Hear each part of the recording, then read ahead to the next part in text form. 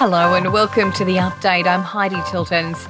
Singapore's Prime Minister says they'll offer assistance to Australian authorities investigating the Optus cyber breach. Optus is a fully owned subsidiary of the Singtel Group. Speaking in Canberra, Lee Hsien Loong says the telco is taking the matter seriously. We'll fully support Optus in meeting Australia's rules and requirements in handling the incident. Our cybersecurity and Infocom agencies have also reached out to their Australian counterparts. We stand ready to provide support to the Australian government. Meantime, Australia and Singapore have signed a green economy deal to secure availability of energy security and resources. It comes as Australia's relations with China become increasingly tense. An independent review has been launched into the National Disability Insurance Scheme. It will examine what the scheme is doing right and where improvements can be made. Government Services Minister Bill Shorten says it's important the system works for all Australians. 9 years of coalition neglect has left the scheme not in the position which I think Australians would like to see it in. We've seen countless examples, thousands of participants who have been treated poorly. Australia's ambassador has been summoned by the Israeli Foreign Ministry after the federal government reversed a decision to recognise West Jerusalem as the capital.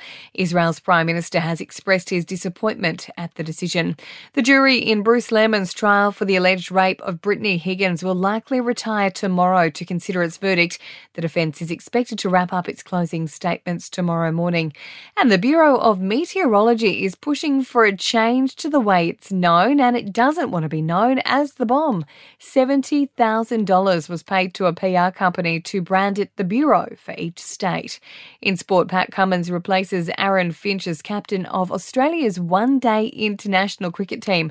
The fast bowler, who also skippers the test side, says he'll be able to handle the extra responsibility. Captaining the test side for a year, I feel a bit better placed to manage a little bit more, but also I think the confidence about managing the different workloads. Just because you're captain doesn't mean you have to play every single one of these ODIs. It comes amid speculation David Warner was a chance for the role despite his lifetime leadership ban.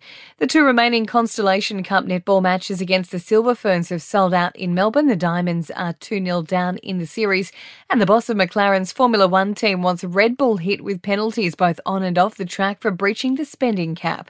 In entertainment news, Britney Spears has taken to Twitter saying she believes her dad was trying to kill her during her 13-year conservatorship. She's posted an audio message demanding justice. If my dad, the conclusion, the hardest thing is to just know that they were just being mean. And I really felt like my dad was trying to kill me. And I hope he burns in f***ing hell. Olivia Wilde and her ex Jason Sudeikis have released a joint statement slamming their former nanny for releasing false accusations about their breakup. They claim she's been harassing the couple for 18 months after they fired her.